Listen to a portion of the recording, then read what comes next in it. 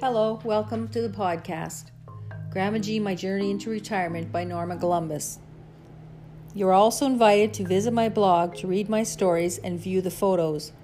The link is in the show notes of the podcast. Today's episode is called Little Red Wagon.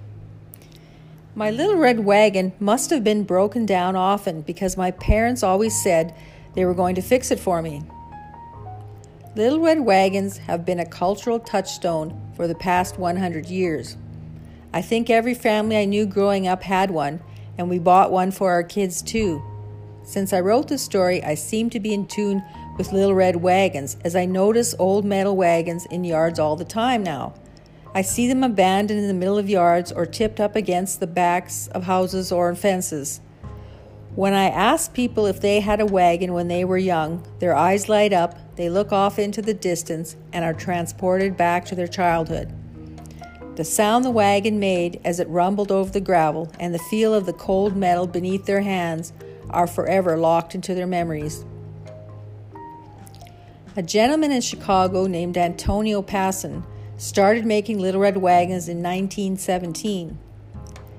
He eventually started the Radio Flyer Company, which has sold over 100 million wagons. He named his first wagon Radio Flyer in homage to the newly invented radio and the dawning of air travel. They were originally made of wood. Then, as demand grew, he went into production of metal and eventually plastic wagons.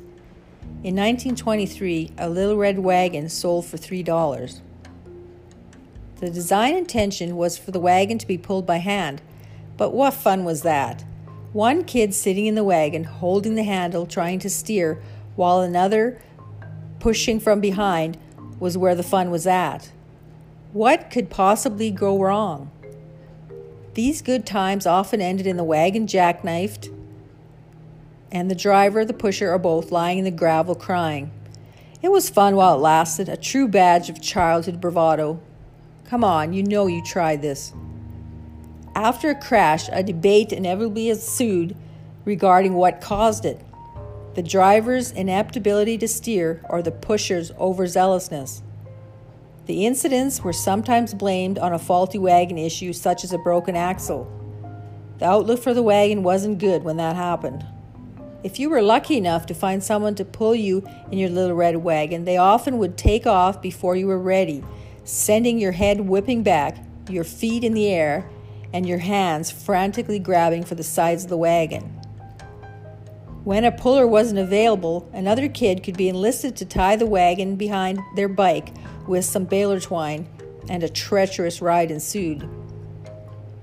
The handles came in T, D, or O shapes.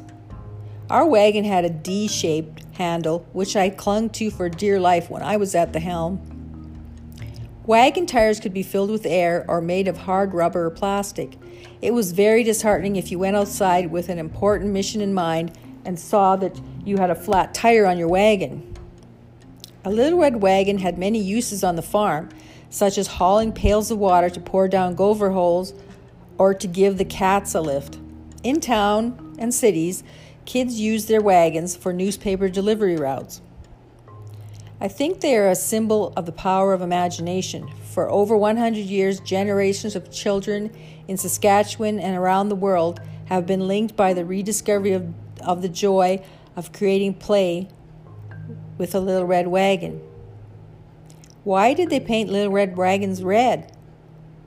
I imagine the paint itself was to keep the wagon from rusting and for buyer appeal. But why the color red? Wagons did come in other colors, but red eventually became their best seller. I couldn't find the answer to this important question. I personally think it was made that way to be more visible for safety purposes, or maybe Antonio just got a lot of red paint on the cheap. Another one of life's great mysteries. Do you know why little red wagons were originally painted red?